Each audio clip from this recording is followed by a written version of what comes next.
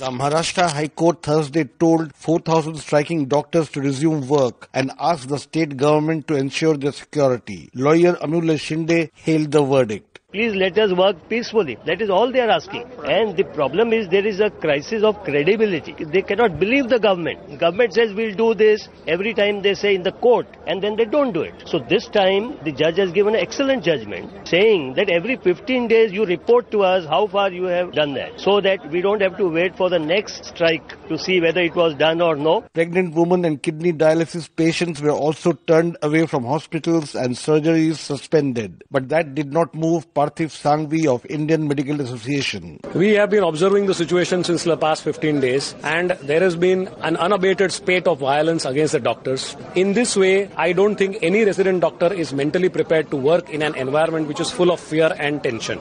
In order to support these resident doctors, we at Indian Medical Association, a representation of 40,000 member doctors across the state of Maharashtra, have today decided to go on an indefinite strike for these resident doctors till their demands are not met, and that is provision of adequate security. In Delhi, 20,000 doctors walked away from medical wards on Thursday, and those who manned emergency services came in battle gear, explained physician Mohit Gupta. They are giving an indication to the whole public that doctors are not secure, they are not provided with the security. So if judiciary says this type of things, then we have to find out some solution, and the solution we are trying is that we will provide helmets to all our residents so that at least they can save their heads. It may not be a good day to fall ill in Maharashtra, and worse still in Delhi, where this weekend could see a medical crisis unfolding. For Newsbreak, this is Rana Sen reporting from New Delhi.